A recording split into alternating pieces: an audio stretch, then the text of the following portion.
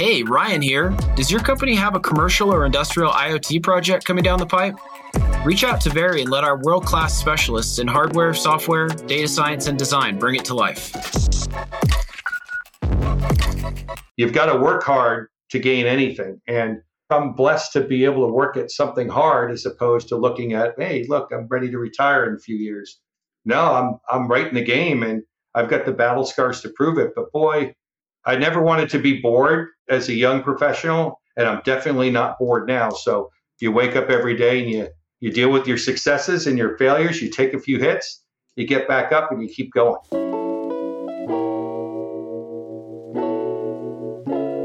Budget overruns, brick devices, data breaches. Building connected products is hard. Welcome to Over the Air. Sharp, unfiltered conversations with executives about their IoT journeys, the mistakes they made, the lessons they learned, and what they wish they'd known when they started. I'm your host, Ryan Prosser. Welcome back to Over the Air, IoT connected devices and the journey. My name is Ryan Prosser, CEO of Very, and today we're joined by Eric Simoni, founder and CEO at Clearblade. We're going to be talking about a topic that is very near and dear to my heart, industrial IoT. What technology out there makes sense? What doesn't? What's next and why? Eric, thanks for being on the show. Hey, it's a pleasure, Ryan. Nice to participate here.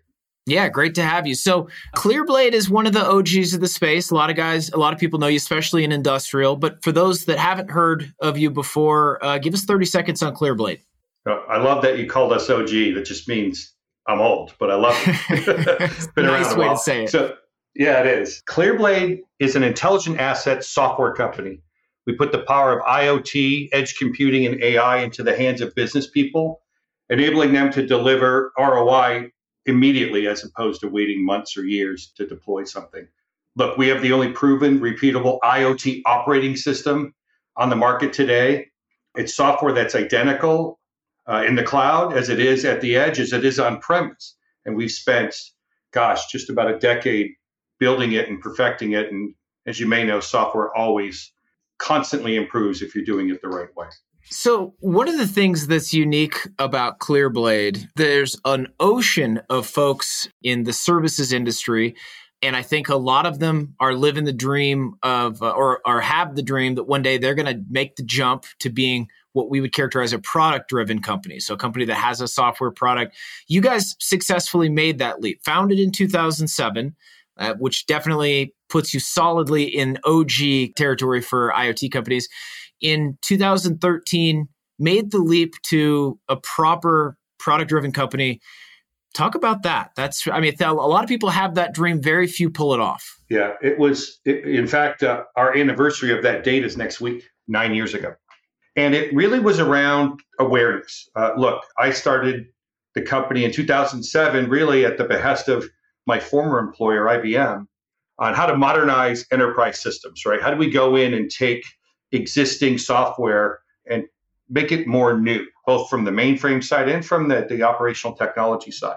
And we did a lot of those projects. And as we were doing these projects, it just was too hard. It's slow, it's painful, it was profitable, right? And as we saw the tea leaves of the cloud, right? The cloud was emerging around this time. Mobile devices were becoming smart and proliferating. It was pretty apparent that this Internet of Things, there was an opportunity to build software to address not just mobile devices, but all devices. And there was a specific event that happened in 2013. Facebook bought a company called Parse that was focused on the mobile space. We were working with that technology as well as others, and we liked what they were doing. And the day that happened, I picked up the phone and called my CTO, Aaron Alsbrook, and said, Aaron, who's doing what Parse is doing, but doing it in a bigger way? Who's doing it for large enterprise? Who's doing it for industrial? And who's doing it not just for mobile phones or mobile devices? Who's doing it for everything? And he came back to me and said, well, lots of people. I said, I haven't seen it. Let's do the research and let's focus on building that product. And that was really the genesis of us becoming a product company. So, I know a thing or two about transitioning from the company having a particular focus into a new area. I have not done what you're talking about, service into product driven. I imagine this came with what I would characterize as breakage. You've got a certain type of employee base, great people, but maybe not, exactly the correct type for where you were headed. Does that ring bells for you? What did that look like for you guys? It does more than ring bells.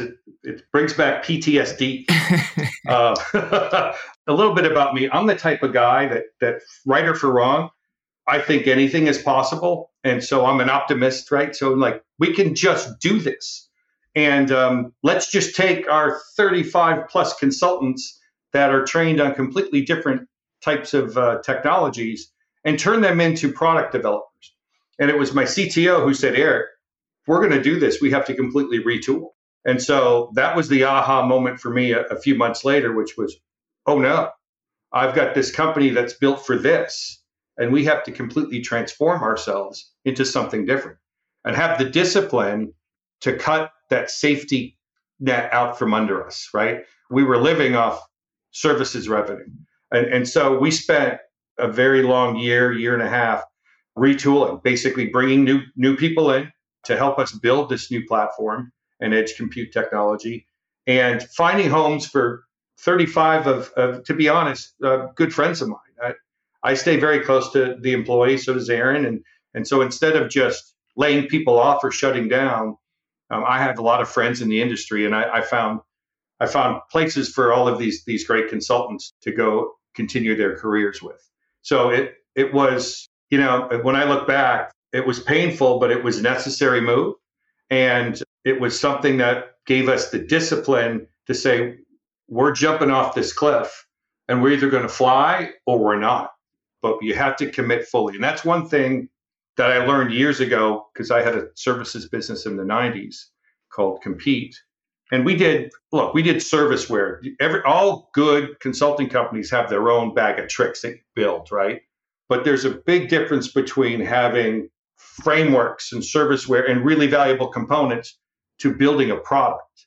And I knew at the time we did it that we had to fully commit to building product and fully commit to turning off the old revenue and building up the new revenue on software. So let's pivot slightly, but stay on the same topic. Talk to me about being early. I know from talking with you previously that you have characterized the Clearblade story as in some ways being early, but knowing that the party was coming or feeling very confident about it. I think a lot of smart people feel like IIoT, industrial IoT, is just in the first or second inning. We're really just getting started here. So we're, kind of all early to some extent. Somebody's out there in the audience right now listening and they're struggling. They got great tech. They're well placed. They're just early. What did that look like for you? What's your message to them? So one, I completely agree with you. We are in the first inning of industrial IoT, maybe early second inning, but still very, very early. And at the time when we were doing it, we didn't feel super early. We thought it was coming much quicker. But knowing that there had to be a better way to communicate with all of these things, based on a lot of it, based on some history, based on some what you would call perhaps wisdom over a couple decades. I had started my career on mainframe systems and went through the client server change in the early 90s. And that was a relatively short period of time now that I look back, because what happened in the mid 90s was the internet and then eventually the cloud, and it completely pulled us back into centralized systems. But the vision here was, look, we have to build software that can run in any cloud. So we want it to be cloud independent. We have to build software here that can run on servers behind firewalls of very large companies, because you're not going to change, for example, the rail industry to adopt cloud right off the bat. You're not going to change manufacturing. A lot of these companies have air-gapped systems that they want stuff to run on premise. And I think the big piece of this that we had vision on was around edge computing, not just building for the cloud, but building the same software in the cloud that we intended to run at the edge because of what we had seen in the past. Look, client server happened because the pendulum constantly swings between centralized and distributed processing. So let's build software that runs in the cloud on the smallest of machines and can replicate horizontally, right? So I can handle millions of connected devices, but let's make that same software deployable at a very small edge compute machine, a Raspberry Pi or even smaller, and have the same capabilities that we have in the cloud. At the time, and I think still today, it was a very different approach. We didn't approach edge as a different technology. We approached it as the same and leveraged the same core single runtime for both. So that was new. And I'll be honest, the conversations I had with the analysts at the time didn't understand why we would use the term edge or why it was necessary. And I remember, I'll give my CTO a plug here. He looked me in the eye and said, look, I believe in this, but if we are wrong, we probably won't be around in the next few years. And I looked at him and said, there's no way we're wrong. And if we are, then so be it. We got to take the shot. So that's being early, and it's still pretty early for edge, but I'm so happy that it's now a term that is used everywhere, probably overused, but it's now it's part of quote unquote conventional wisdom that the edge is valuable, and it's going to be a big part of IoT and industrial IoT as we move forward over the next decade or two. It's interesting how a lot of these things have become mainstream. We talk about digital twins a lot on the show. Digital twins very much having a moment in 2022. But staying on this, I think this interesting topic of like where the market is now, so you guys were early. I think being early is a great place to be once you're not early anymore. Nobody likes to be early, but it sure was great to have been early once the earliness has faded. Yeah. For those folks out there listening right now that are at a manufacturing company and they're saying to themselves, look, what's working and what's just stupid money, that's invested, maybe the ROI isn't there. I don't want to be early. I want to be with the fat part of the curve where there's proven value, proven technology. Industrial is a big term. So I know that's a gigantic segment. It's not even a segment. It's a massive portion of the economy, but let's just keep it generic. Okay, so for folks out there, industrial company, world according to Eric, where's the value right now? And where are some of the areas that you would advise, hey, wait and see for a couple of years on this? Yeah. Well, one, completely different worlds, right? And you're an OT professional, right? You're on the factory floor. You're in the warehouse, right? You're on the railway. You're not going to want to be early on anything. Those are critical systems, right? This is critical infrastructure. So typically, these are SCADA systems that are air-gapped that are working. You never want to introduce risk into that world, right? But the world is changing, and so you don't want to sit there and not do anything, right? So the first thing is separating the wheat from the chaff, the real from the not real. There's a lot of marketing noise around IoT. I think one of the keys at looking at this is what companies can help you incrementally improve your connectivity in these environments with the least amount of risk and the most amount of flexibility, right? Do not force me to buy different types of equipment or tons of new equipment. I have to leverage what I've already invested in those locations.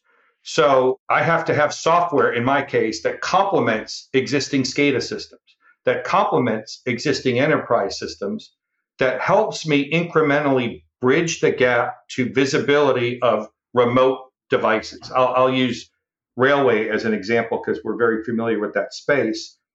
How can I now monitor a railroad crossing remotely during a hurricane, right?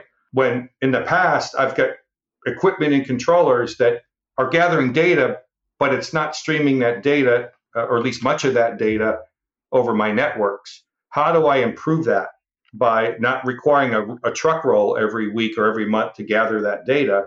Instead, how do I leverage that equipment that's already there and transmit it over my existing networks? And that may be varied. These are the things that companies that we work with are looking for. How do I complement the old guard, right? The people I buy hardware from, with newer technology that allows me to interact with existing equipment and existing enterprise systems. And that's a big part of what we do, is bridge that gap. What's your view on, for that same audience, when you would advise them to look at developing? I mean, see, you dabbled into this a little bit, but let's just punch through. Let's hear the world according to Eric on custom versus off the shelf. So, and this, here's Eric with off the shelf industrial IoT solutions. Here's Ryan, who runs a custom IoT development shop. So I'm going to hold my breath while you answer, but what's your view on when you should build versus buy? So you need something that's proven and repeatable consistently. So that's something that we saw many years ago. And look, I'll be honest with you, we did a lot of building on our own technology as well. This is why intelligent assets became a thing for us. Realizing that a railway crossing isn't that much different than a water heater. And that may sound sacrilege to people in these different industries. But at the end of the day, we're gathering data, we're transmitting data, we're triggering alerts. We may be applying artificial intelligence at the edge, but we're streaming this all into either a dashboard or into some other system that's been around for a while, right? So we're providing visibility. And that's no different across these different verticals. So the big aha moment for us was, well, instead of spending 12 months, 18 months of putting all these pieces together, what if we had an application that could do it in days, right? That the end user could define what they wanted from the asset. We use the term intelligent assets. I try to stay away from digital twins because a digital twin usually means so much more. But in general, we're talking the same thing. How do I get the information that I want from my existing assets in the field so I can operationally improve my visibility and improve my safety and improve my service, improve my product? So having something that a customer can roll out without having to need a custom build job or a system integrator. And I think off the shelf gets a bad rap because of a lot of the history of off the shelf software, which was you've got to buy into the limitations of what you buy off the shelf.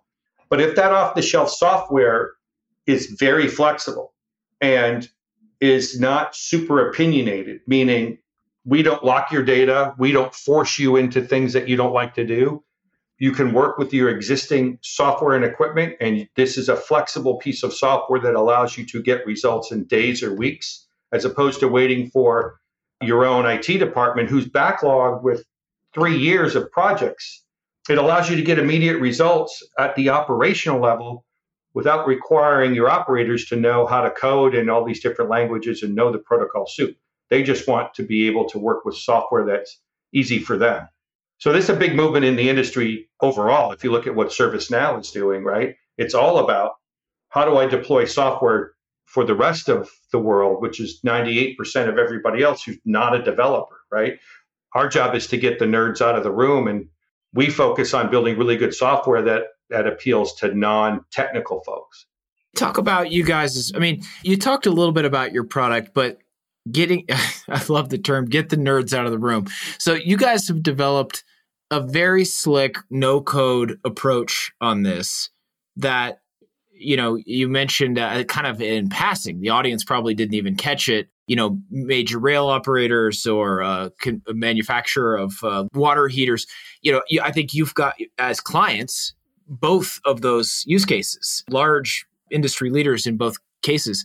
Talk about you guys' product approach and how that marries up with your worldview on where industrial IoT is headed. Yeah. So this came out of the fact that even though we built what we feel is the best possible software for cloud and edge, it still took a number of months or a year or so for the customer to get what they wanted out of it.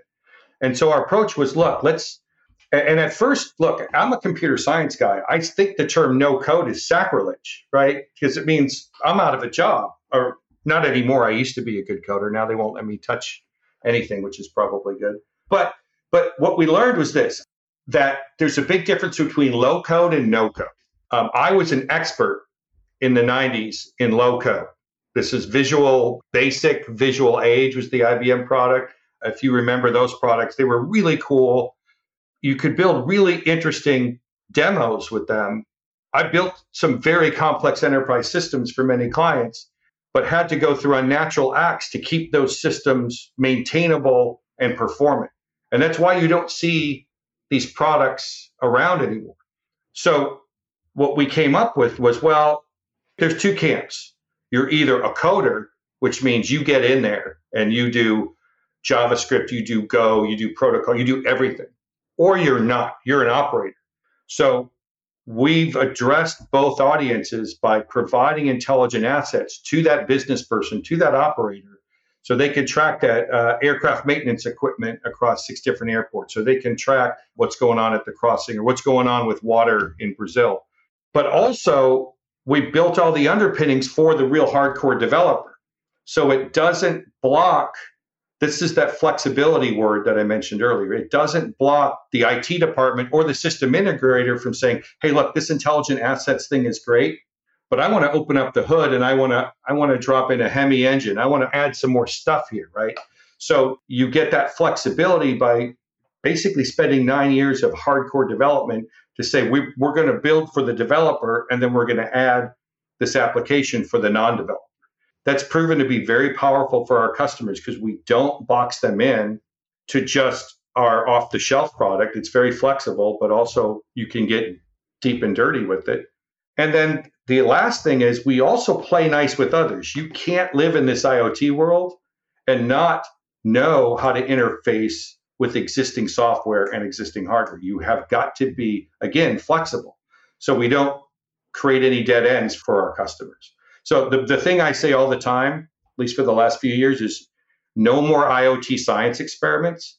I believe that there's a large percentage, I'm going to safely say 70+% of IoT projects that either fail or they hit a brick wall and need to be reconfigured as you scale. And if IoT is going to go forward in a more rapid way, and I would say that IoT has not progressed anywhere near what most of us have thought it should by now. And I don't think that's very controversial at all. I think everyone kind of says that. You have got to make it easier. This is why software products come to light. Look, in the 50s and 60s, before there was a database, what did people do? Well, they built their own linked lists, right? They built their own trees of data, whatever it was. And then all of a sudden, outcomes may have been IBM, I don't know, the first database. And now it's just standard practice that you use a database. I think as IoT progresses, you're going to use an IoT core, an IoT operating system that's flexible. And it's going to be just another component that allows us to do our jobs quicker and to get to some of the higher level concerns like inferencing, dynamic inferencing, and AI and machine learning quicker. So one of the things I really respect about Clearblade is the way that you think about team and culture and employees. And you see that reflected in the fact that you have basically the same team that you had, 5 or 10 years ago in terms of key contributors. And I think you've had the same CTO throughout. I imagine that makes road mapping quite a bit easier. You have a real sense of what your team's going to look like and what the capabilities are. What's next for Clearblade? What are we going to see 6, 18 months down the road? So I think we've got a pretty good sense of how you view the market. Talk to us about your product. What are we going to see next? So one, definitely it's all about team. The very best software is built by smaller teams of dedicated folks that vary in diversity and in age. I've got folks that were interns with me in 2013 that have been with me in Austin, Texas till today, right? That's unheard of. I've got a former CTO of a high-flying company in the late 90s called Vignette, and he's my VP of engineering and works with my CTO. So in essence, I've got 2 CTOs that come from different eras, right? So that's the magic isn't the software, the magic's the people and the fact that there is consistency in that group. So what's next is they've done a very, very good job architecting what we have to date, but their vision is always a few years out. And we've been very focused on AI lately. And we were very careful not to call ourselves an AI company. We're starting to weave more of that in. We feel like AI is very domain specific. And we work with data scientists from all different industries because you need to work with people who understand the data that's coming from a water system differently than if you're in a rail system, right? And differently than if you're an industrial product. So we enable that AI experience by feeding that data that we get from intelligent assets into whatever tooling the data scientist wants to use, right? And what we've done then is unlock that resultant model that that data scientist or group of data scientists come up with and allow that model to be run in Clearblade at the edge. So at the oil rig, at the locomotive, right? At the SCADA system that's measuring water and pump efficiency. That's the next wave. So going beyond just rules and monitoring assets and controlling assets, but now bridging that gap between AI and data scientists and unlocking what typically is locked into the cloud because these models are big and they're heavy. And we're leveraging lots of open source technologies like Onyx and embedding it into the Clearblade product to make that more efficient. And we're seeing customers, specifically in oil and gas, starting to use this for more efficient exploration and drilling and so forth. And we're a piece of their technology puzzle on how to figure that out. So Clearblade will never be an expert in oil and gas or an expert in rail, but we're an expert in really complex software that scales very efficiently. Put that same software into the hands of people who understand their vertical industries, and now you're onto something, right? Our vision for this is it's a new Linux for IoT, a new Windows for IoT. I use the term IoT operating system. I don't want the purists to beat me up. We sit on top of Linux or we sit on top of Windows, but we deploy a consistent package, whether it's on top of Linux or Windows, that enables that core IoT functionality to be built around. And so we save time and money and risk because we've already proven we can handle several 100,000 plus units communicating 2 times every minute. It's 250 million messages a day in one customer scenario. I don't know of any other IoT systems that do that that do that today, and I'll guarantee you there's not one that does it as efficiently as we do. Yeah, going back to your, I'm going to take us back a few minutes here. I just wanted to call out almost as a translation for the audience out there that does not come from from tech, maybe a more manufacturer industrial side of things. Your view on team and people is very common amongst second-time founders. And I often tell people first-time founders that don't view people that way don't get to become second-time founders. You know, their first effort in tech generally doesn't go their way because, you know, people don't want to work for a terrible boss or someone who doesn't have, you know, a view on people, I think that's like at least somewhat aligned with where you're coming from. And so I always tell people when you're doing vendor selection, look at the CEO and you simply just take a look and has this person been through an exit or is this their first effort in tech? Because if you want to screen out companies that are going to vaporize and go away, you know, you've spent 2 years building the partnership, investing, and then they go away. It's first-time founders are often the high-risk category. By the time someone's been through it once, they generally know how to build a team, treat people right, you know, and build loyalty. Is that something that I see you nodding your head you would broadly agree with? Totally. At my core, it's all about the people, right? Because you know what? We've all been on the other side of that, right? Where you're the employee and maybe been in situations where you didn't feel like you could be your best or do the things that you wanted to do. So, you know, at 55, I'm still that 23-year-old kid that was saying, give me more. Please let me do what I can do. And so at the core, it's about team. And look, I had a successful exit in 2000. And what I remember from that exit is the team. I just had lunch with one of my co-founders from that company yesterday. And we talked about the good, the bad, and all the good was all about the people that we worked with and that went on to do amazing things. And the one thing you realize as a founder or CEO specifically is these people don't work for me. I work for them, right? I am the careholder of their careers. I am the careholder of my investors' dollars, right? So in a way, you're a servant, and you've got to lead that way and be that way. Now, I'm sure at different sizes it becomes different, but I like this size, right? I like being excellent at what we do, and there's some nobleness to also doing the hard thing, right? you've got to grind for a number of years. You can't see it now. I used to have a poster of Muhammad Ali in my old office that said grind to remind me that you've got to work hard to gain anything. And at 55, I'm blessed to be able to work at something hard as opposed to looking at, hey, look, I'm ready to retire in a few years.